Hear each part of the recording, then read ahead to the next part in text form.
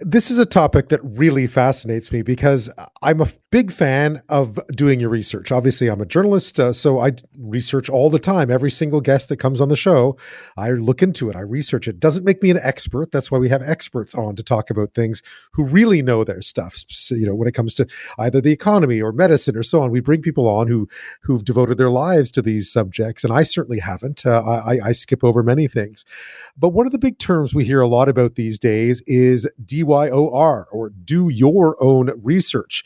At its root, again, I think it's a good thing. Perhaps, researching stuff is great. We should find out. We should always be skeptical. We should always make sure we're not following the pack just because people say something is so.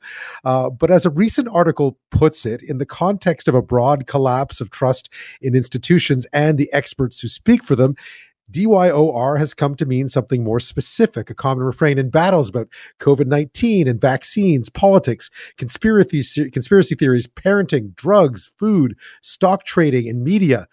And it says it signals not just a rejection of authority, but often trust in another kind of information.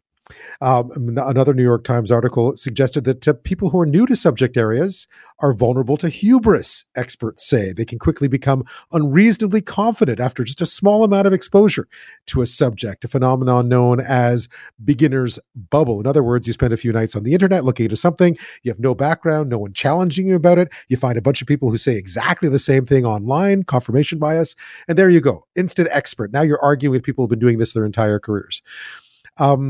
I wanted to know more about it. So who does a journalist go find to find out more about something? An expert. Someone who's spent many, many years studying this. Melissa Carrion is an assistant professor of writing and rhetoric.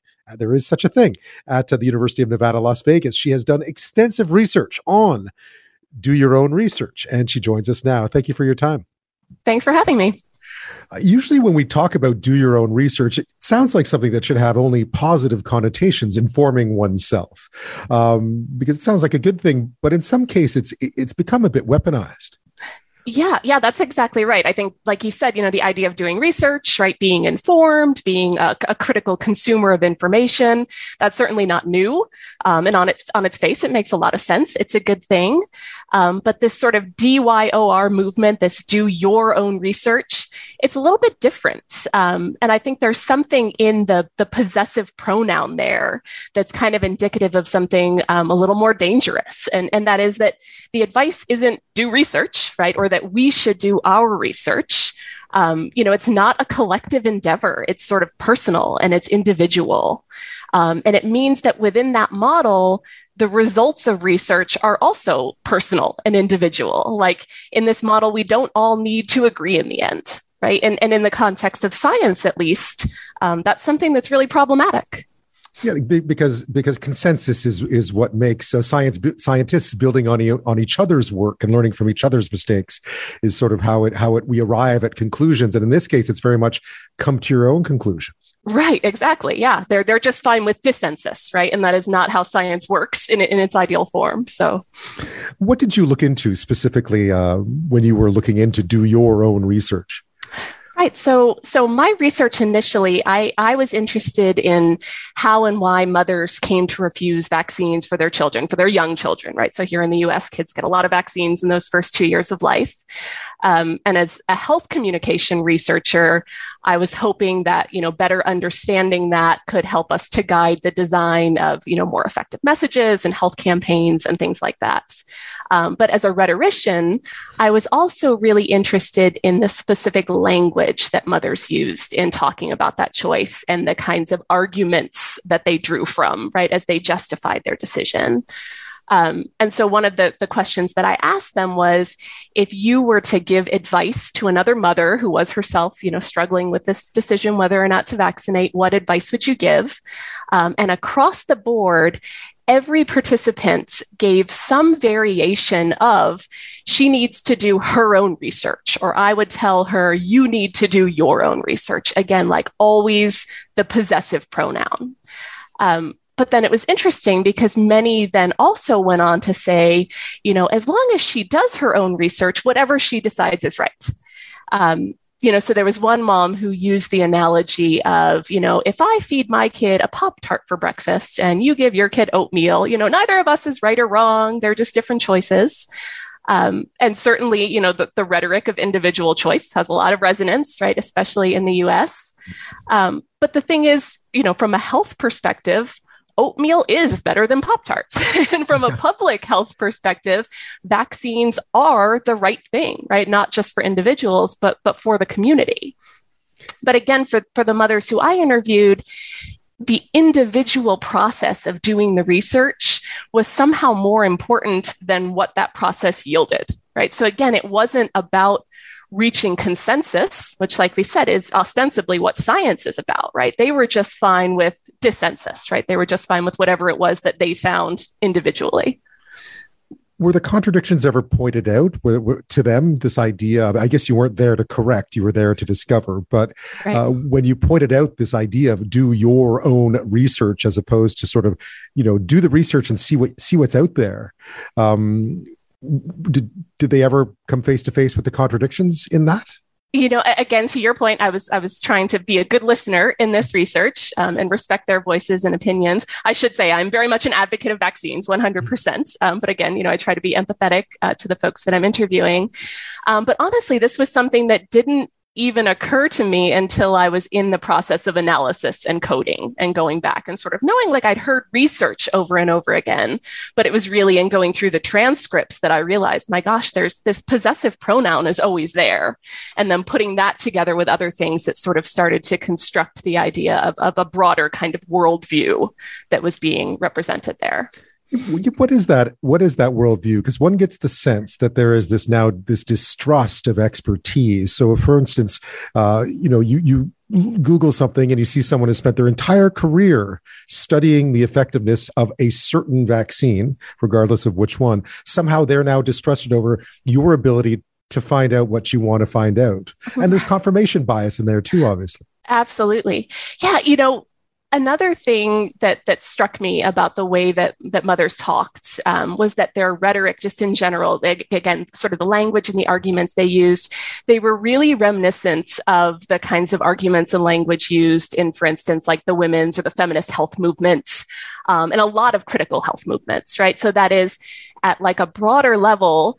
They were worried about science being influenced by politics or economic interests, or, they were acknowledging that there are biases in medical coverage. Many of them shared their own anecdotes of feeling like their health problems had been ignored or minimized, right? Or, they suggested that there was a value to embodied knowledge as its own kind of expertise. And those are all really legitimate arguments, right? They're arguments that, when they're employed in good faith, help us to grapple with really important questions.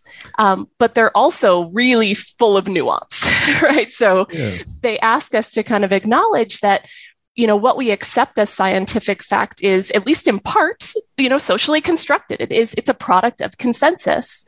But just because we don't, or maybe even can't know the quote unquote right answer, doesn't mean that one doesn't exist. And that seems to be the nuance that's lost sort of in this current moment, right? So it seems to me like these arguments have, to some extent, in some communities, kind of been co-opted, right? Especially in political discourse, where now, they're used, like you said, to sort of construct this kind of like relativism, where now somehow, Joe Rogan is equal in credibility to Anthony Fauci, because Rogan has, quote unquote, done his homework, right? And that's the problem, right? There's this disconnect. I'm certainly the points to be suspicious of the pharmaceutical industry. I mean, there are many examples in the past that warrant a good examination when these things come up, obviously. I guess What's more puzzling is just this kind of how universal it is, where it's not case specific. It's not, well, look at thalidomide, or it's more like, this is all bad. Right. And I guess, where does this distrust of expertise come from, do you think? Again, I think to some extent it comes from legitimate history of looking back and saying, mistakes have been made. Again, a lot of these kinds of arguments that came out of these critical health movements are really legitimate and important moves.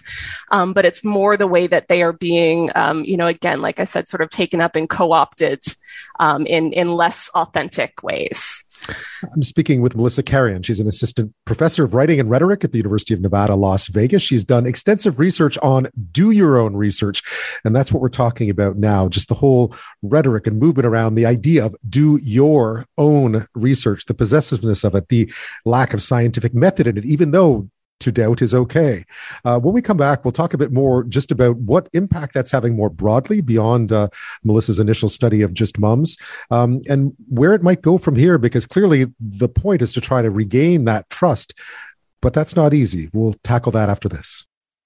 I'm speaking with Melissa Carrion. She's an assistant professor of writing and rhetoric at the University of Nevada, Las Vegas. We're talking about do your own research, DYOR, not just a suggestion, but more of a movement now when it comes certainly to medical issues, Bitcoin. We've seen it around cryptocurrencies and so forth. It's sort of this idea that somehow you on your own can go seek this truth that that the experts will not know or are hiding from you at the very least.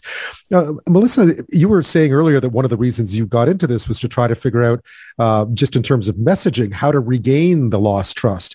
What kind of obstacles did you run up against, and how difficult are they to break down once people hold certain views? It seems to be difficult to move them off them.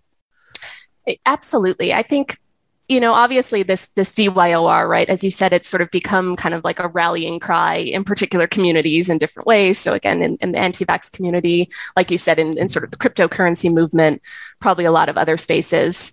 But I think it's also a lot more common than we acknowledge, right? So we're all, subject to confirmation bias. We have an idea or a belief, and then, we seek out research that supports what we already think. Certainly in the context of COVID and the politicization of policies to address it, I think we see that a lot. But it's also there in a lot of other smaller forms. And again, of course, I tend to think about these things in the context of health and medicine. But I think, a lot of us have people in our lives, maybe ourselves, right, who advocate for things that are not entirely evidence-based, right? So I'm thinking about, essential oils or supplements or, even eating all organic food or avoiding GMOs. And in those cases, people will say, well, I've done my research, and we don't push back in the same way because someone, choosing to use essential oils isn't impacting anyone else. But then that same logic in the context of something like vaccination is a real problem, right? Because there are impacts to the community.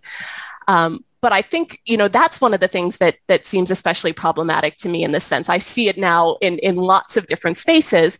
And I think that when we don't call out that reasoning all the time, it means that when we do call it out, it can seem hypocritical or political or, motivated by something insidious in some way.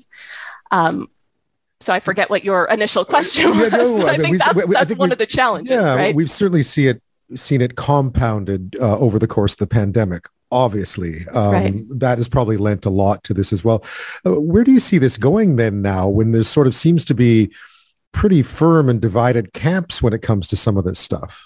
My gosh, Ben, I'm not sure. I don't know that it's going to a good place. I don't know that I can draw like a causal link one way or the other. But it seems like it's all sort of part of this same kind of like cultural zeitgeist, right? Like it's not a coincidence that DYOR rhetoric has become more common, in the context of our sort of like post-truth alternative facts moment. There are implications across the board when we stop believing in or listening to experts. And again, this is not to say that doing research itself is a bad thing. Of course, again, there's positives. Scientists aren't infallible. Healthy skepticism is a thing, but we also have to be willing to accept legitimate evidence when it is presented to us. And again, I'm not sure what direction we're moving in with regard to that. I asked you a bit earlier, it was about the obstacles to trying to convince someone who is, DYOR'd something that maybe they're incorrect. Because I think one of the things one of the only difference, the one that bothers me, I'm perfectly happy with people researching everything. Right. I think everyone should have healthy skepticism about everything. It's fine.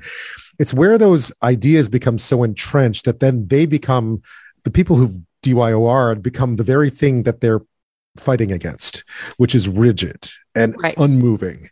I think so. Did you see any hope for sort of how do you convince someone who's taken a position on something that may not be factually based? How do you convince them that maybe they should reconsider? If I could answer that question, I think I would have a lot of success. I'm not sure. I can say again, speaking to the particular participants in my study in this specific context, I think that many of them, it was interesting, many of them had not always been opposed to vaccines and had sort of come to question vaccines as a result of bad communication, again, often with healthcare providers, or in sort of seeing contradictions between the messages they were given, particularly for moms. There's such a sort of hypervigilance about pregnancy and a sort of better safe than sorry logic that pervades so many of the messages that pregnant women in particular are subject to. So in many cases, they sort of started being like, well, wait a second, why is it that, I can't have a hot dog for 9 months, but I'm looking at the ingredients on these vaccines and they look bad, but you're telling me not to worry about it in that case. I think in that particular context, we could do a better job as health communicators for our healthcare providers to sort of talk a little more about the nuance there. And okay, why is, this ingredient in this context okay, whereas we might avoid it in a different context. So I think a lot of times the sort of common wisdom in health communication is like, we don't want a lot of hedging. We just want to have like these very clear, simple messages. And sometimes we do need the complexity. But again, the sort of broader movement of DYOR in all of its spaces, I think, like we said, in a lot of cases, it comes back to confirmation bias. It's people who are already pretty entrenched in their belief or idea to begin with. And in that case, their efforts to do research are not always, perfectly genuine. I think part of it is to sort of shore up what they already believe. And in that case, it's hard to change minds. I always suggest that people go read something that completely contradicts what they think just to see what else is out there and being said, to get an idea of what other ideas might look like. Melissa, Carrion, thank you so much. A fascinating conversation. Thank you for your time tonight. Yeah, thanks for having me.